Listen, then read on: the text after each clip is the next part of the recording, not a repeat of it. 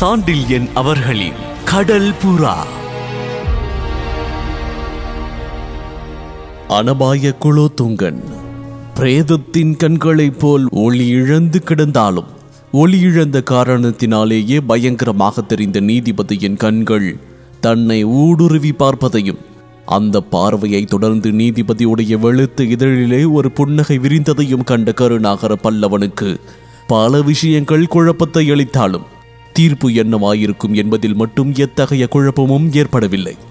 வடகலிங்கத்து மன்னனும் தனது ஜன்ம விரோதியான அனந்தவர்மன் தென்கலிங்கத்துக்கு எப்பொழுது வந்தான், என்ன காரணத்தை முன்னிட்டு வந்தான், பீமனோ அல்லது அவனது நீதிபதிகளோ அமர வேண்டிய இடத்தில் அவன் எதற்காக அமர்ந்திருக்கின்றான் என்ற விவரங்கள் புரியவில்லையே தவிர, விசாரணை ஒரு கேலி கூத்தாகவே இருக்கும் என்பதிலோ, தன் தலையை சீவும்படி தீர்ப்பு கூறப்படும் என்பதிலோ லவலேசமும் சந்தேகம் இல்லாதிருந்தது இளைய பல்லவனுக்கு. அப்படி மரணத்தை எதிர்நோக்கி நிற்கும் தருவாயில் அச்சம் காட்டுவதோ, எதிரிக்கு தான் தாழ்ந்தவன் என்று பொருள்பட இடம் கொடுப்பதோ தகுதியற்றது என்ற காரணத்தால் அனந்தவர்மனின் புன்முறுவலை புரிந்து கொண்டதற்கு அத்தாட்சியாக தானும் ஒரு பதில் புன்முறுவலை கோட்டினான் கருணாகர பல்லவன். சோழ நாட்டின் மீதுள்ள பகை பெரும் பகையாக அனந்தவர்மனின் உள்ளத்தை சூழ்ந்து கொண்டிருந்ததால் தெளிவில்லாத உள்ளத்தோடும் துவேஷ புத்தியுடனுமே அன்று அவன் விசாரணையை நடத்தினான். ஆனால் அவனை பாராட்டி ஒன்று மட்டும் கூறலாம். துவேஷத்தில் துளி கூட வெளிக்காட்டாமல் நீதியை மட்டுமே கவனிப்பவன் போல் விசாரணையை நடத்தினான் அவன். சிறைப்பட்டிருந்தவர்களிடம் உண்மையாக அனுதாபம் கொண்டவன் போல் நடித்தான். மேலுக்கு எத்தனை கண்ணியமாக விசாரணை நடத்த முடியுமோ அத்தனை கண்ணியமாக நடத்தினான்.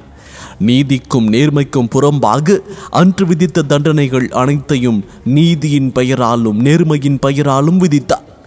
அவன் நடத்திய விசாரணைகளையும் விதித்த தண்டனைகளையும் கவனித்த கருணாகர பல்லவன் அந்த நீதி மண்டபத்தின் உயர்ந்த தூண்களையும் பார்த்து நீதிபதியையும் நோக்கி, இங்கு தூண்கள் தான் உயர்ந்திருக்கின்றனவே ஒழிய நீதி தாழ்ந்துதான் கிடக்கின்றது என்று தனக்குள் பலமுறை சொல்லிக் கொண்டான். அன்று நீதி மண்டபத்தில் ஏராளமான தமிழர் சிறைப்பட்டு நின்றிருந்ததால் கருணாகர பல்லவன் கடைசியிலேயே விசாரிக்கப்பட்டான். நடு பகல் வந்த பின்பே அவன் வழக்கு விசாரணைக்கு வந்தது. இத்தனை நேரம் கழித்து விசாரிக்க எதற்காக ஊருக்கு முன்பு தன்னை அழைத்து வந்தார்கள் என்று எண்ணி பார்த்த கருணாகர பல்லவன் கலிங்க விரோதிகள் எப்படி நடத்தப்படுவார்கள் என்பதை தனக்கு உணர்த்தவே அனந்தவர்மன் தன் விசாரணையை தாமதித்திருக்கின்றான் என்பதை உணர்ந்து கொண்டான். சிறிது நேரத்திற்கெல்லாம் உயிரிழக்கப் போகின்றவனையும் கடைசி வரையில் துன்புறுத்தவே அந்த நடவடிக்கை மேற்கொள்ளப்படுகின்றது என்பதை அறிந்த இளைய பல்லவன் அனந்தவர்மனுடைய குரூரத்தின் எல்லையை புரிந்து கொண்டான்.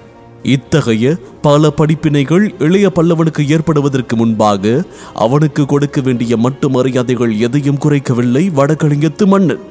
தன் எதிரில் கொண்டு வந்து நிறுத்தப்பட்ட இளைய பல்லவனை நோக்கி இளநகை புரிந்த அனந்தவர்மன் அவனுக்கு பின்னால் இருந்த கோல வாணிகனை சில வினாடிகளை நோக்கிவிட்டு மீண்டும் இளைய பல்லவன் மீது கண்களை நிலைக்க விட்டான். அந்த பிரேத கண்களின் பார்வை அளித்த சங்கடத்தில் இருந்து விடுவித்துக் கொள்ள அப்புறமும் இப்புறமும் பார்த்த இளைய பல்லவன் மீது மீண்டும் ஒரு புன்முறுவலை வீசிய அனந்தவர்மன் எதிரே இருந்த காவலரை பார்த்து, இளைய பல்லவருக்கு ஓர் ஆசனம் எடுத்து போடுங்கள், வெளிநாட்டு தூதர்கள் மரியாதைக்கு உரியவர்கள் என்று கூறினான். அப்படி கூறிய அனந்தவர்மனின் குரலில் மிகுந்த நிதானம் இருந்ததையும் குரலும் பலவீனமாகவே வெளிவந்ததையும், அப்படி பலவீனமாக வந்த குரலிலும் ஒரு கடூரமும் கம்பீரமும் விரவி இருந்ததையும் கருணாகர பல்லவன் கவனித்தான். தனக்கு செய்யப்படும் அத்தனை மரியாதையும் காவுக்கு அனுப்பப்படும் ஆட்டுக்கு பூசாரி செய்யும் மரியாதையை போன்றது என்பதையும் சந்தேகமற உணர்ந்து கொண்ட கருணாகர பல்லவன் அடுத்து நடப்பவை என்ன என்பதை கவனித்தான். அனந்தவர்மனின் உத்தரவுப்படி பெரிய ஆசனம் ஒன்று கருணாகர பல்லவனுக்கு அளிக்கப்பட்டதும் விசாரணைகளை தொடங்கிய அனந்தவர்மன் முதலாக வேவு பார்க்கும் குற்றங்கள் சாட்டப்பட்ட பல தமிழ் வணிகர்களையும் இதர பிரமுகர்களையும் தன் முன்பு கொண்டு வர உத்தரவிட்டான். சோழ நாட்டு திருமந்திர ஓலைக்காரன் போல் கலிங்கத்திலிருந்து நீதி நிர்வாக ஸ்தானிகள் குற்றச்சாட்டுகளை படிக்க அனந்தவர்மன் கேள்விகளை கேட்டு தண்டனைகளை விதித்துக் கொண்டே போனான். குற்றச்சாட்டுகள் எல்லாம் கிட்டத்தட்ட வீவு பார்ப்பது சம்பந்தமாகவே ஒரே மாதிரியாக இருந்ததையும், முக்கியமானவர்களுக்கெல்லாம் மரண தண்டனையும் மற்றவர்களுக்கெல்லாம் நீண்ட கால சிறை தண்டனையும் விதிக்கப்பட்டதையும் கண்ட கருணாகர பல்லவனுக்கு அனந்தவர்மன் தமிழர்களிடம் விரோதத்தை வேண்டும் என்றே சம்பாதிக்க முயலுவதாக தோன்றியது.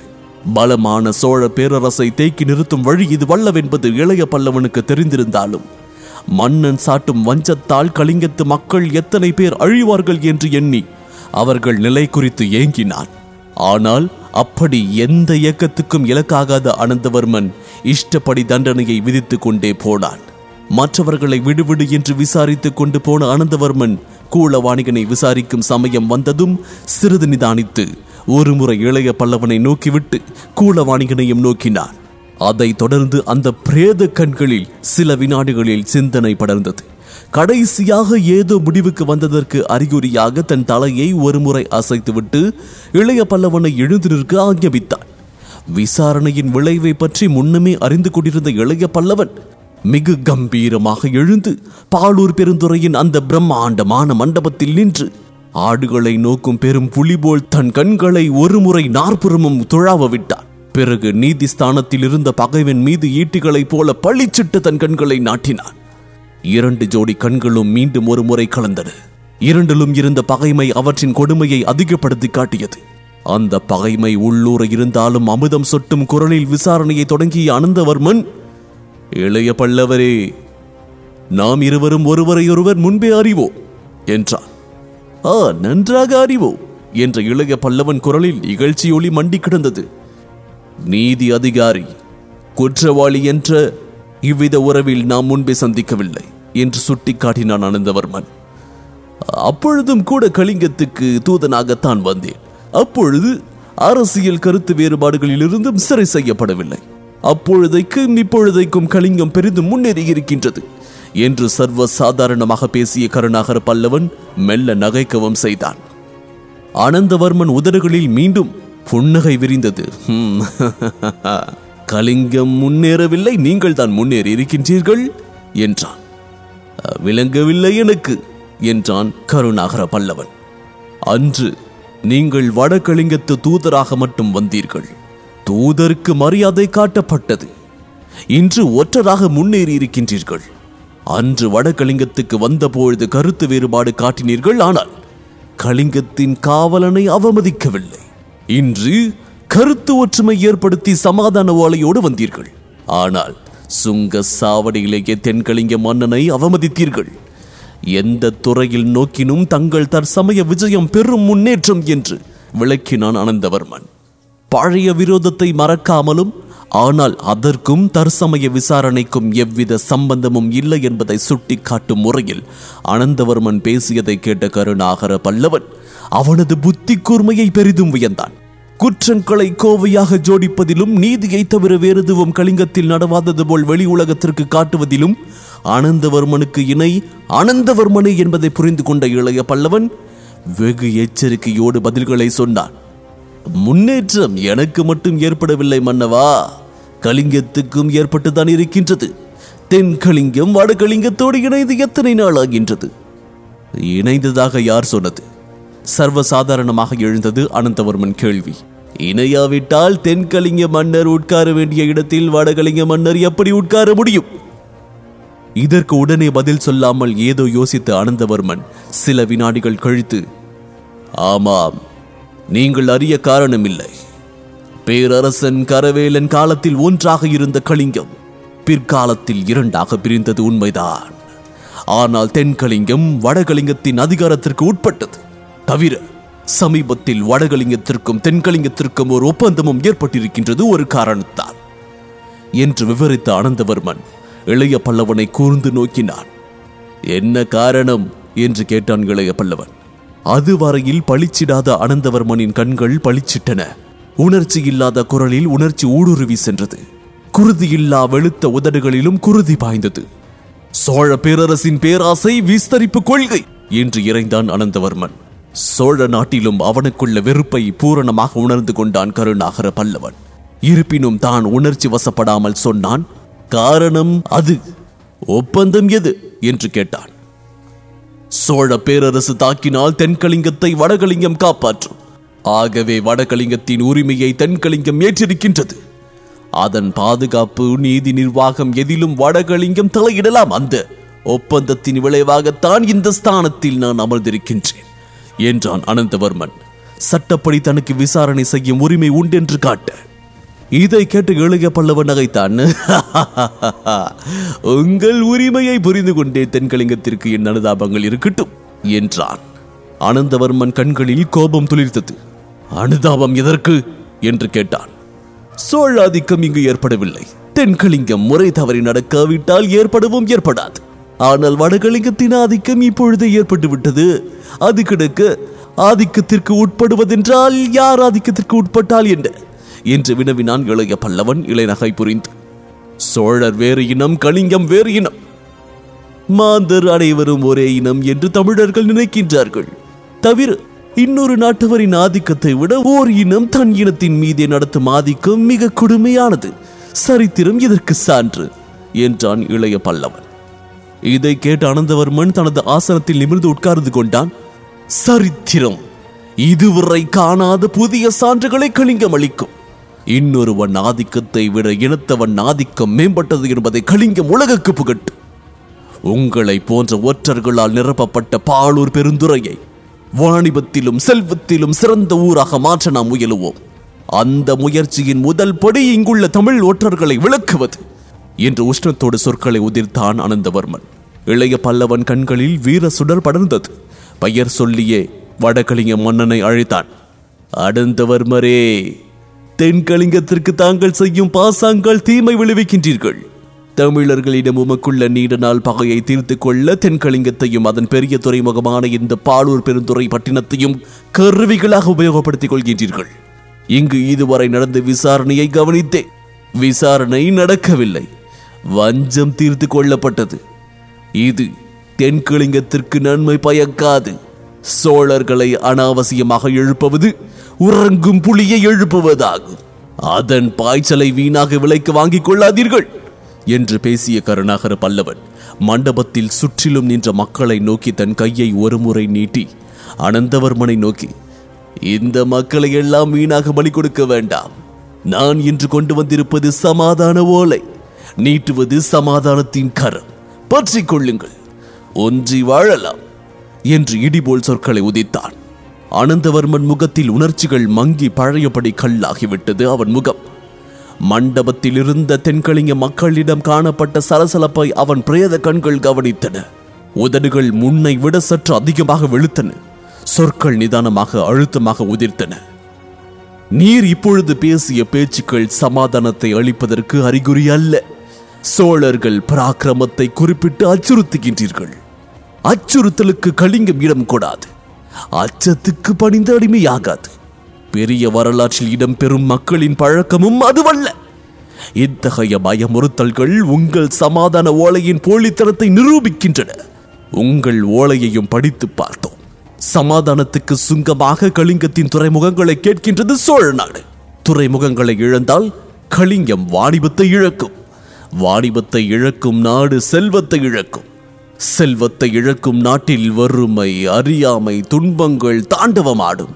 இதற்கு கலிங்க மக்கள் சம்மதிக்க மாட்டார்கள் என்று சொன்ன அனந்தவர்மனின் குரலை ஆமோதித்து பாலூர் பெருந்துறை மக்களின் குரல்கள் பல. சம்மதிக்க மாட்டோம், இவன் போலி, கொள்ளுங்கள் தமிழர்களை என்று எழுந்து மண்டபத்தின் சுவர்களில் தாக்கி எதிரொலி செய்தன. சோழர்கள் கலிங்கத்தின் துறைமுகங்களை கேட்டது சொர்ண பூமியிடம் வர்த்தகம் நடத்தவே ஒழிய அரசியல் ஆதிக்க ஆசையால் அல்ல என்பதை கருணாகர பல்லவன் உணர்ந்தே இருந்தான். ஆனால் சாட்சியங்கள் அன்று அவனுக்கு எதிராகவும் பலமாகவும் இருந்தன. தான் எதை சொன்னாலும் நம்பாத அளவுக்கு அனந்தவர்மன் வழக்கை ஜோடித்து மக்களின் வெறியை கிளப்பிவிட்டதை கண்ட கருணாகர பல்லவன் கோபம் உச்சநிலை எட்டியதால் சிவந்த கண்களோடும் சற்றே துடித்த உதடுகளோடும் இறைந்து பதில் சொன்னான். அனந்தவர்மரே, நீங்கள் சொல்வதில் திணையளவும் உண்மையில்லை என்பதை உங்கள் மனம் அறியும். சோழர்களுக்கு ஆதிக்கம் நோக்கம் இருக்கும் பட்சத்தில் ராஜேந்திர சோழ தேவர் கங்கை கொண்ட காலத்திலேயே இடையிலிருந்து இந்த கலிங்கத்தை அடிமைப்படுத்தி இருக்கலாம். ஆனால் அப்படி எதுவும் செய்யவில்லை. சுதந்திரமாகவே இருக்க விட்டார். ஏன்? ஆதிக்க ஆசை இல்லை. கலிங்கத்தை அடக்க சோழ நாட்டுக்கு என்றும் பலம் இருக்கின்றது. பலத்தை உபயோகிக்கவில்லை. ஏன்? ஆதிக்க ஆசை இல்லை. இத்தனை அத்தாட்சிகள் இருந்தும் உமது மக்களிடையே வெறியை கிளறிவிட்டு தமிழர்கள் தலைகளை துண்டித்தும் தண்டித்தும் பல வழிகளில் கொடுமை செய்தும் போருக்கு அடிகொள்கின்றீர். இன்று உங்களை எச்சரிக்கின்றேன். வீணான விரோதத்தை வலுவில் சம்பாதிக்காதீர்கள். சம்பாதித்தால் லாபம் இல்லை, உங்களுக்கு பெருநாசம். என்று சீற்றத்தோடு கூறினான். இதை கேட்ட மண்டபத்திலிருந்து கலிங்க மக்கள் ஒருமுறை நடுநடுங்கினார்கள். கருணாகர பல்லவனின் ஆவேசம் அவர்களை கிடுகிடுக்க வைத்தது. புலியை தட்டி எழுப்பினால் இப்படித்தான் இருக்குமோ என்று கூட நினைத்தார்கள். அந்த நடுக்கமே அவர்களை மீண்டும் கூச்சலிட செய்தது. அவனை கொல்லுங்கள், கொண்டு போங்கள் கொலைக்காலத்துக்கு என்ற கூச்சல்கள் எழுந்தன. அந்த கூச்சலை ஊடுருவி செல்லும் முறையில் அனந்தவர்மன் தீர்ப்பு கூறினான்.